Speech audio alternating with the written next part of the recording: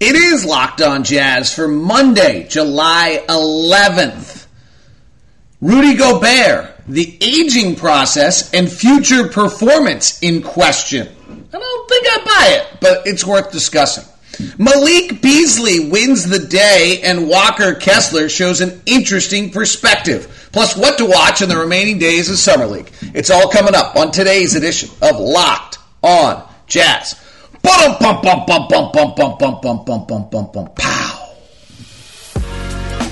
You are Locked On Jazz, your daily podcast on the Utah Jazz. Part of the Locked On Podcast Network, your team every day. How are you? I'm David Locke, radio voice of the Utah Jazz, Jazz NBA insider. This is Locked On Jazz, your daily podcast on the Utah Jazz, giving you insight, expertise, geeky numbers, and hopefully making it way better to be a Jazz fan each and every day. Thanks so very much for making Locked On Jazz your first listen. We are free and available on all podcast apps for you, and we're here for you each and every day.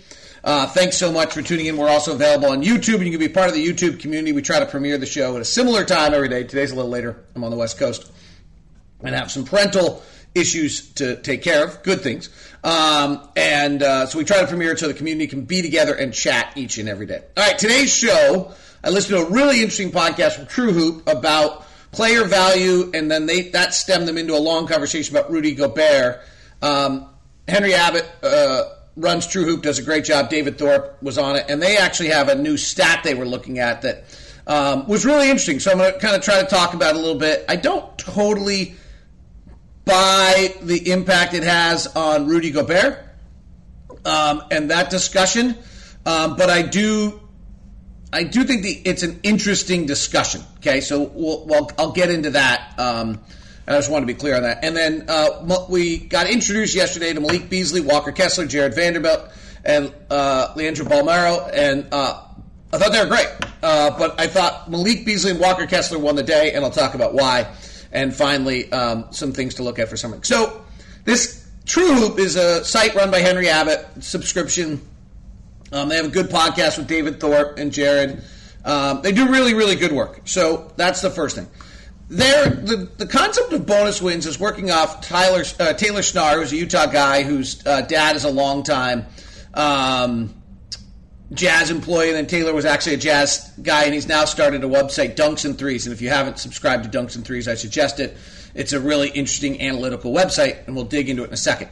And so they take Dunks and Three, and then they take the concept that, and Dunks and Three has a statistic called estimated plus minus, and then it also has a statistic that gives you basically the estimated win value of how many estimated wins a player brings to his team. And interesting concept. Like Nikola Jokic, for example, I think led the league last year in estimated wins in what he brings to the team with, if I remember correctly, it's like 22 or something like that. That was like kind of the big. Steph Curry was at like 15. Giannis was at 14 or 15. That's kind of the concept. And so then they took the idea that an average win is worth $3.35 million. And so if Nikola Jokic is bringing in 20 wins and each win is 3.35, then his salary value should be upwards of $60 million. And that's what he's bringing to your club. So if you have an estimated win of 1, your salary should be $3.35 million. It's an interesting way to look at how you build a roster. And so in the case of Memphis, where Desmond Bane, on a rookie salary, contributing what he does, I believe had the largest amount of what they call bonus wins of any player in the NBA. That bonus wins is the idea of how many wins you're bringing to your team above what you're getting paid. Right? So Desmond Bane's earning $3 million a year or something, probably less than that on his rookie contract, and he's contributing, call it 8-9 wins. Well, that's, he's way, way above. Trae Young, for example, is one of the leaders in the league in bonus wins because he's not on his new contract yet. And so he gets 11.7 bonus wins a year compared to salary, where someone like Durant is only at 0.5. LeBron's at only 0.5 bonus wins because and even Steph Curry's only at 1.6 bonus wins because they're getting paid so much that they're performing what they want to. So the key here is obviously that you don't ever want to have somebody who's getting paid far more than they're contributing. That's bad. And then the key is that you've got to really prosper in the moments in which you have a young player who's giving you bonus wins. So Luka right now is only getting paid about $9 million a year, so that would be 3 wins, and yet Luka's contributing about 12 wins a year, so he's at like 9 bonus wins, if this makes sense.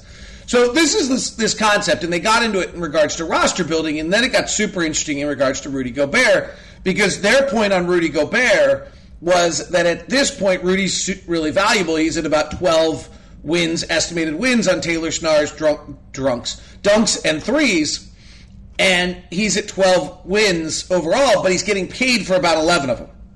Well, he's about to get paid a lot more than that, and he's about to get paid $40-45 million as he's aging. And then they got into this idea that Rudy's actually really aging. And they had this kind of statistical analysis that Rudy is beginning to show signs of decline and that Rudy's contract at $40-45 million as he's aging and his bonus wins will fall behind his actual payment. And at that point, it's almost, you can't really win that way. I'm not sure that I buy Rudy's aging, honestly, and this is me not being analytical, frankly. The analytics, I actually went and dug into them. They're pretty interesting. This is me much more saying, like, I know Rudy.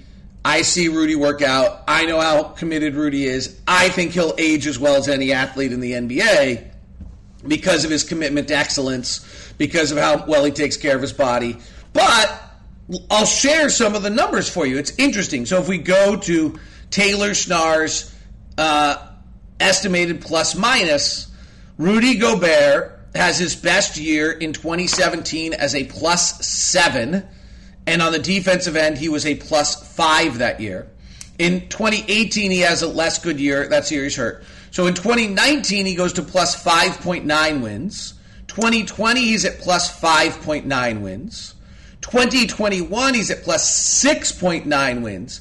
And then last year, he drops to plus 5.1. Now, he's still in the 98th percentile of all wins, so I'm not particularly looking at this saying, like, Rudy's fading in any way at all. But it is at least interesting, and particularly on the defensive end, that last year's estimated plus minus on the defensive end was Rudy's lowest number of his career. Now, I'm not sure that I buy that this is Rudy aging.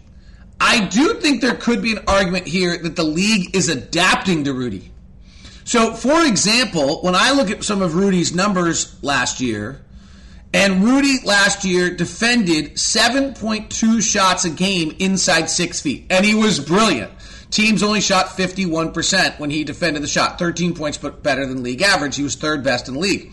The 51%'s off the 49 he was a year before 50, but who cares? That's like, but here's what's interesting on that. The 2 prior years, Rudy was defending 8 shots a game at 6 feet. This year he averaged 7. Okay, it's only 1 shot, but it's also 10 to 15%. Overall in games, Rudy last year defended 21 shots, and in the 2 years prior, he averaged 22 and 23. And again, he was brilliant. Teams only made 41.6% of the shots that he defended, and which is 7 percentage points better than league average, and this is right where he's been incredibly for the last years. But that's interesting to me. 2 years ago, he impacted 23 shots a game, and now he's 21. That's a 10% drop. And I'm not buying that is Rudy Gobert aging, but I am willing to buy that that's Rudy Gobert, the league adapting a little bit, and Rudy Gobert being a little less impactful. Now, the one number that they quoted that then I went and looked up was that Second Spectrum has Rudy slowing down. So Second Spectrum keeps a player's average speed in their player tracking, and a lot of Taylor Schnarr's work is based on player tracking. And Rudy Gobert's player tracking, his average speed in the 18-19 season was 4.2 miles per hour. And in the 1920 season, it was 4.06. And in the 2021, it was 4.08. And last year, it dropped to 4.02. Okay, so from 4.2 to 4.02 in a 3-year span seems like a lot. I would quickly point out that this is a 3-year run of games together that was without the usual amount of break because of COVID and some things like that. So again, I'm putting a big caveat on this. If Rudy Gobert was a Jazz player, I would tell you I don't buy this. So I'm going to tell you if he's a Minnesota Timberwolf, I don't buy it. But it's at least interesting. One of the things they pointed out was that when players age, their percentage of minutes that they're slow increases. Rudy's gone from 70% of his minutes to slow, running on the floor slow, to 72. Again, I'm going to go with that I think that there are other mitigating factors. One, that the team wasn't as good last year. Two, that the 3 years in a row of play.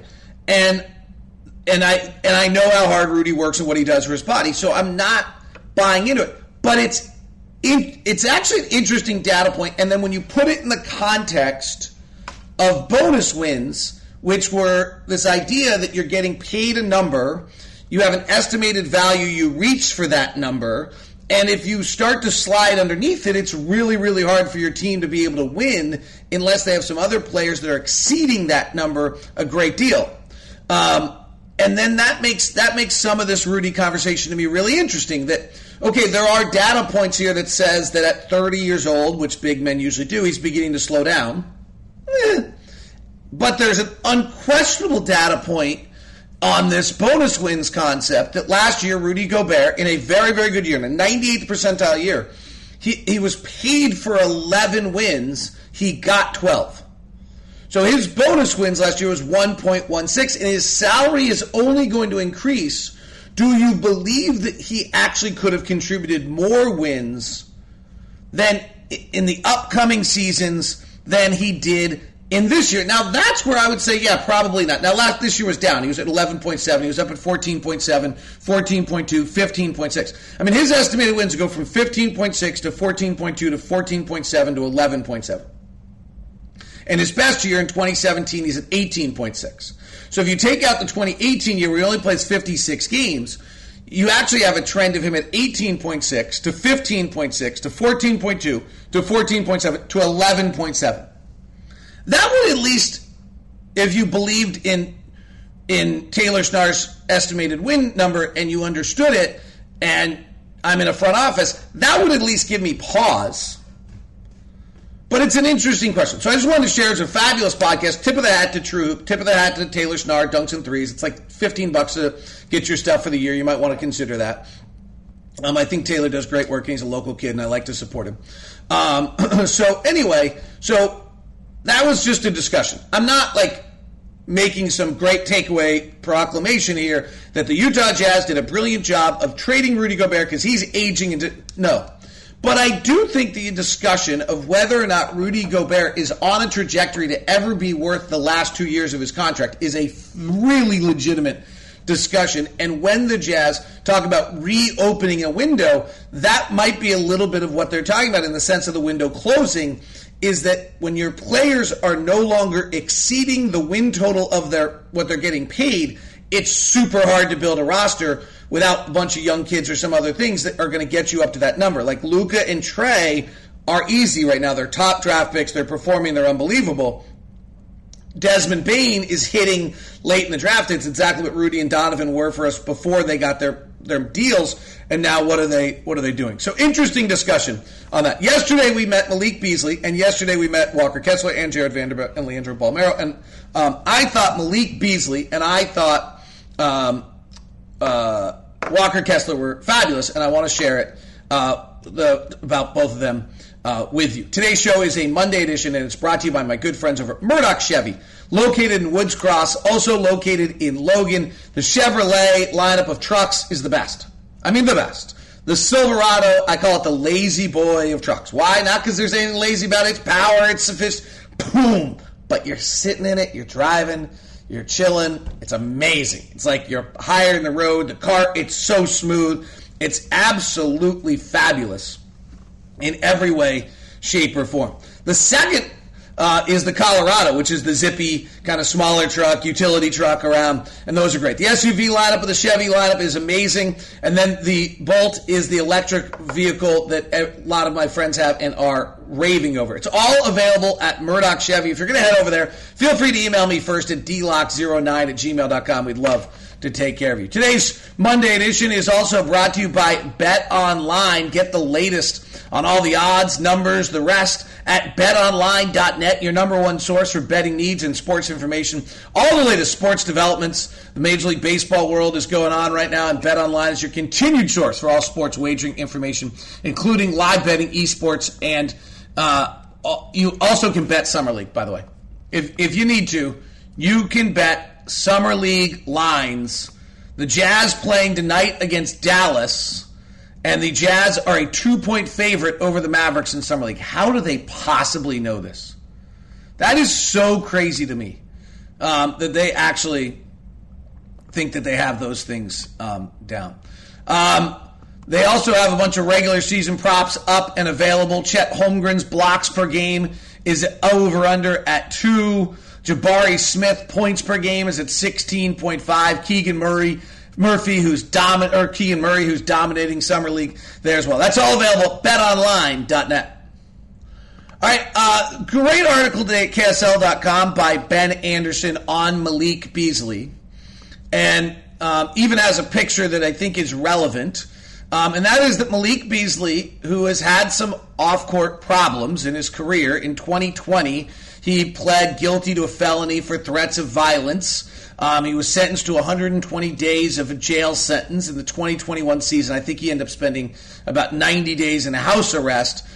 He basically pointed a gun at a family member, parked near his home, and then they searched his home and found narcotics and numerous guns, including a stolen gun. So this was not good. So Malik Beasley shows up to a Zoom yesterday wearing a tie.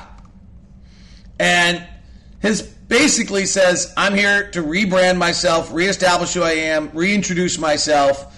Even kind of quoted I think it was Jay-Z. He says, I've been through a lot over the last few years, and my main goal is to be way better off the court. And I asked him then, and we'll see if we can get the audio for you, though my audio was terrible. And the whole article is up at KSLSports.com by Ben Anderson. So I asked him, why?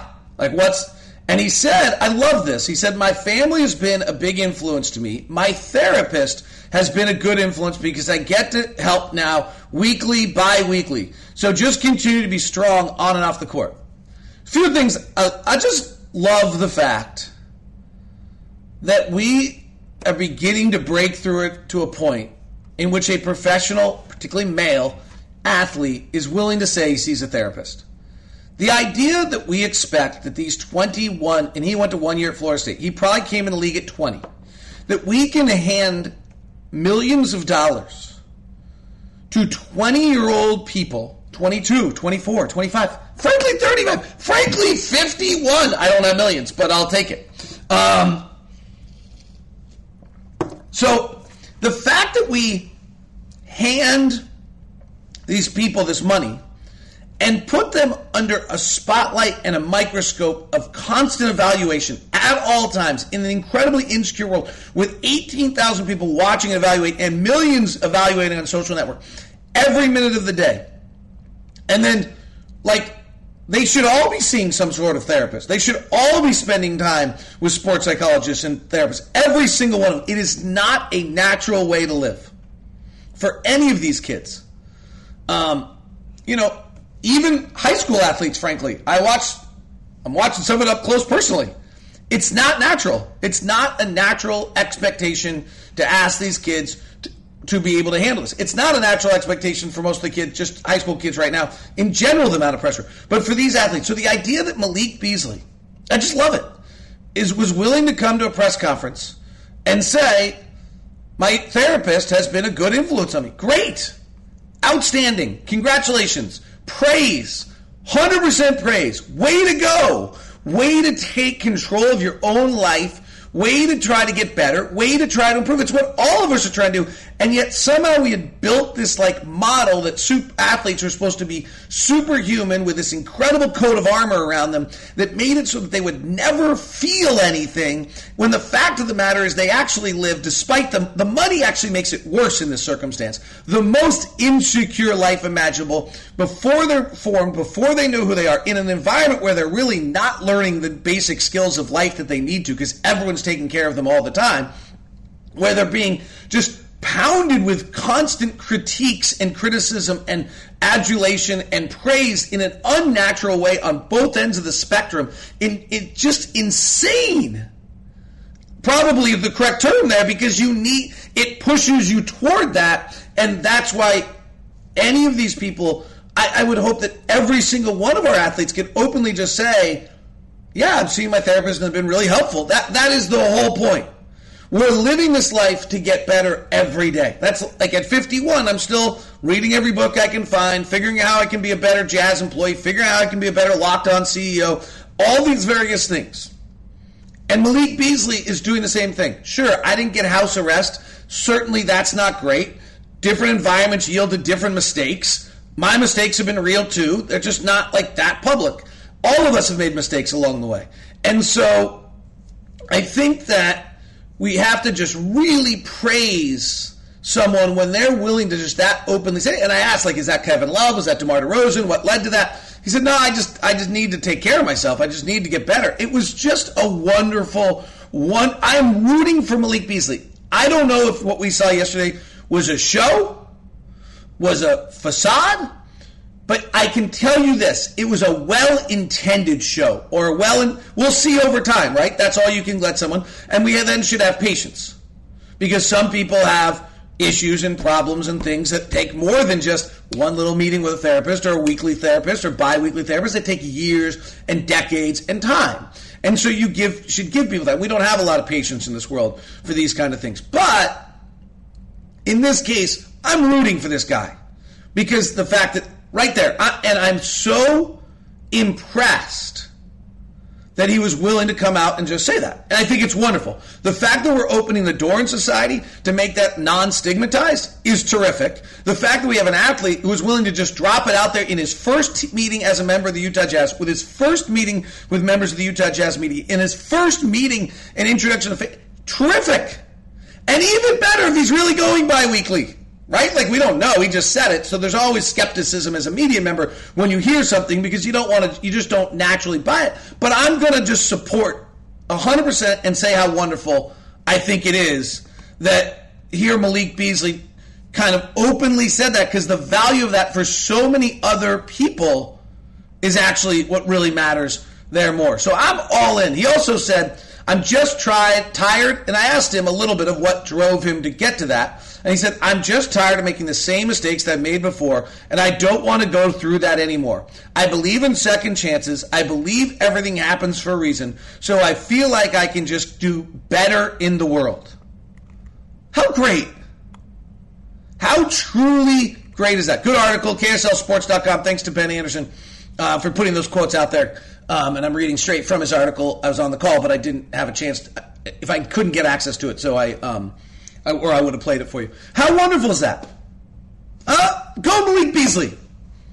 And Walker Kessler with a super intellectual take on things. He will not participate in Summer League, but I also have some interesting things on Summer League for you to kind of keep an eye on here. Today's show is brought to you, and we'll hear the Walker Kessler intellectual take on defending and why he had set the NCAA record for shot blocking here in a second. Today's show is brought to you by Rock Auto. With ever-increasing numbers of makes and models, it's nearly impossible for your local chain store to keep up with everything. And there's no reason for you to be paying 30, 50, or even 100% more for the same parts a chain store or car dealership. Rock Auto is a family business serving do-it-yourselfers for over 20 years. Rock Auto prices are reliably low for every customer, and they have everything you could need, from brake parts, tail lamps, carpets, whatever it is. So go explore their easy-to-navigate, old-school website today and find the solution to your auto part needs. RockAuto.com. Please be sure to write Locked On in the How'd You Hear About Us section. It's amazing selection. It's reliable low prices. It's all the parts your car will ever need. It's RockAuto.com. Thanks so much for making Locked On Jazz your first listen of the day. Locked On NBA is your daily podcast, 30 minutes every single day, updating you on all the big stories of the NBA. So make sure you grab that next on Locked On NBA. So again, thanks to Ben Anderson because he had this quote for me. You can catch Ben and Jake every day on 1280 The Zone and read Ben's stuff. So Walker Kessler, I thought this was interesting. I asked him what he allowed him to set the shot block record. And he said, I think obviously height and length has a lot to do with it. But as I spoke earlier about where to go there and how his timing is, he's talking about Rudy Gobert. But as I spoke earlier about Rudy Gobert and how his timing is and how he attacks the ball in a strategic way, it's very analytical. This is high-level stuff. Alex Jensen worked a lot with Rudy Gobert. Quinn Snyder worked a lot on Rudy Gobert on these little tiny jab steps at the ball handler that makes the ball handler hesitate and breaks their timing. We'd sit in practice, and they literally would have Rudy jab at it. Like, how do you jab at a ball handler coming in on the pick and roll so that they freeze up for a second and then still keep your balance so that you can retreat back as they continue to attack? How do you jab in a way that alters their rhythm and their pattern? It's not only is Rudy's length part of the reason why everyone shot such a low percentage against him, but it's also that he had them off balance, he broke their timing, and how he used that length by reaching out, jabbing, just changing someone's pacing was so important to what he did. It's a subtle little thing, and for Walker Kessler to already be aware of that before he comes to the NBA is a pretty interesting comment. So he said, obviously it's height and length, but as I spoke earlier about where Gobert and how his timing and how, he attacks the ball in a strategic way, it's very analytical. Kessler continued, I think that watching film and understanding what the guard is going to do and what the person is going to do, understanding when to jump, where to be vertical, where to attack the ball. Again, very high-level stuff here. Now, NBA players are way better than anything he's ever seen, and whether his athleticism can match that or not will be what dictates his career. But this is a great start to understand. All right, John Morant wants to take his floater at 8 feet. Can I make him take it at 10? Can I make him take it at 9.5? It's just little tiny incremental changes that make a difference. I think I approach the defensive side of the game a lot differently than a lot of other players, said Kessler. It's not just about blocking shots. It's about how you block those shots, how do you stay out of foul trouble, when to attack, when to just be in the way. Really interesting kind of there. So then I asked a follow-up of where did this come from? How did you learn this? He does come from a family of basketball players. So his dad played at Georgia, his brother played at Georgia, his uncle played at Georgia. So he grew up around it. He did sound like he had a pretty normal childhood.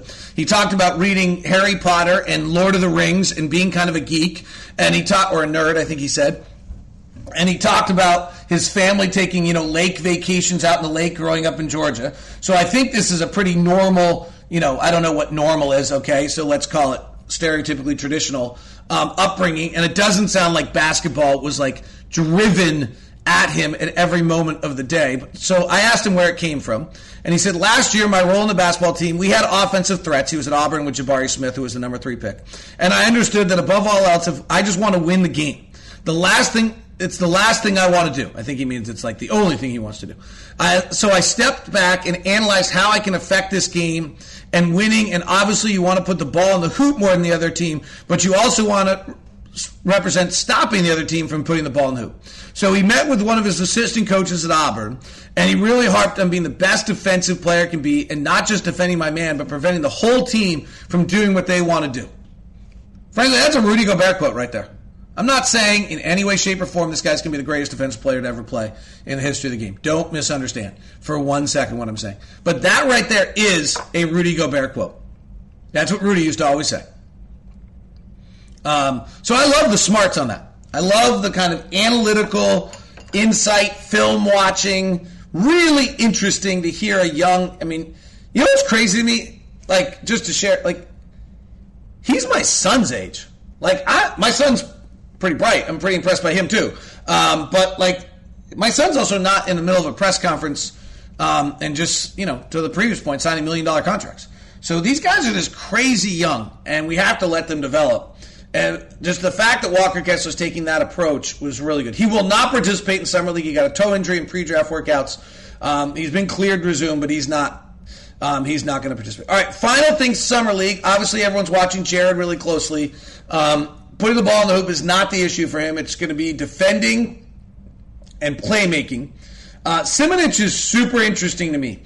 Continue to watch Simonic. I think the Jazz might be honest. And this guy was the EuroLeague next-gen MVP. So that is the next generation of stars of Europe. He was the best player for that tournament. And then he kind of plateaued after that. And maybe he's figuring out his game and where he can be successful and where he can and what he can do. The next aspect of that, and then the next one to watch is Bolmaro. And he really has a shooting issue. And that is going to be, really what makes or breaks his career is whether or not he can ever figure out how to shoot. But he's not going to figure out how to shoot tomorrow, right? He's not going to suddenly go 6 for 7. This is going to be a long, progressive thing. He's never been a good shooter. It's not like he just slumped when he hit the NBA. He wasn't a great shooter in Europe. He wasn't a great shooter in Argentina. So he's going to it's going to have to be a progressive work up to 35% three-point shooting. So what we should be watching for now with Bolmaro is his playmaking. Is playing with the pick and roll, playing with the ball. He's traditionally been a little loose and creative, and it causes some turnovers. So how does he deal with it, and what does he do, and does he make those plays, and does he make the and I want to see a little bit this out of Jared too. I want to see the second pass. In other words, okay, the obvious pass is right here. What about the next pass that really taxes the defense? Can at 6'7", Bolmaro make that pass better than some other people because of his size? Jared may not be able to make that because of his inability, because of his lack of size. But so that's what I want to watch. Enjoy Summer League tonight against Dallas. Back with you tomorrow for Locked On Jazz. I think some of this is a little complicated right now. My daughter's playing Junior Worlds out here in San Diego, so there's a lot of pulling and plugging and trying to find time. Have a great one. Thanks very much. Appreciate it.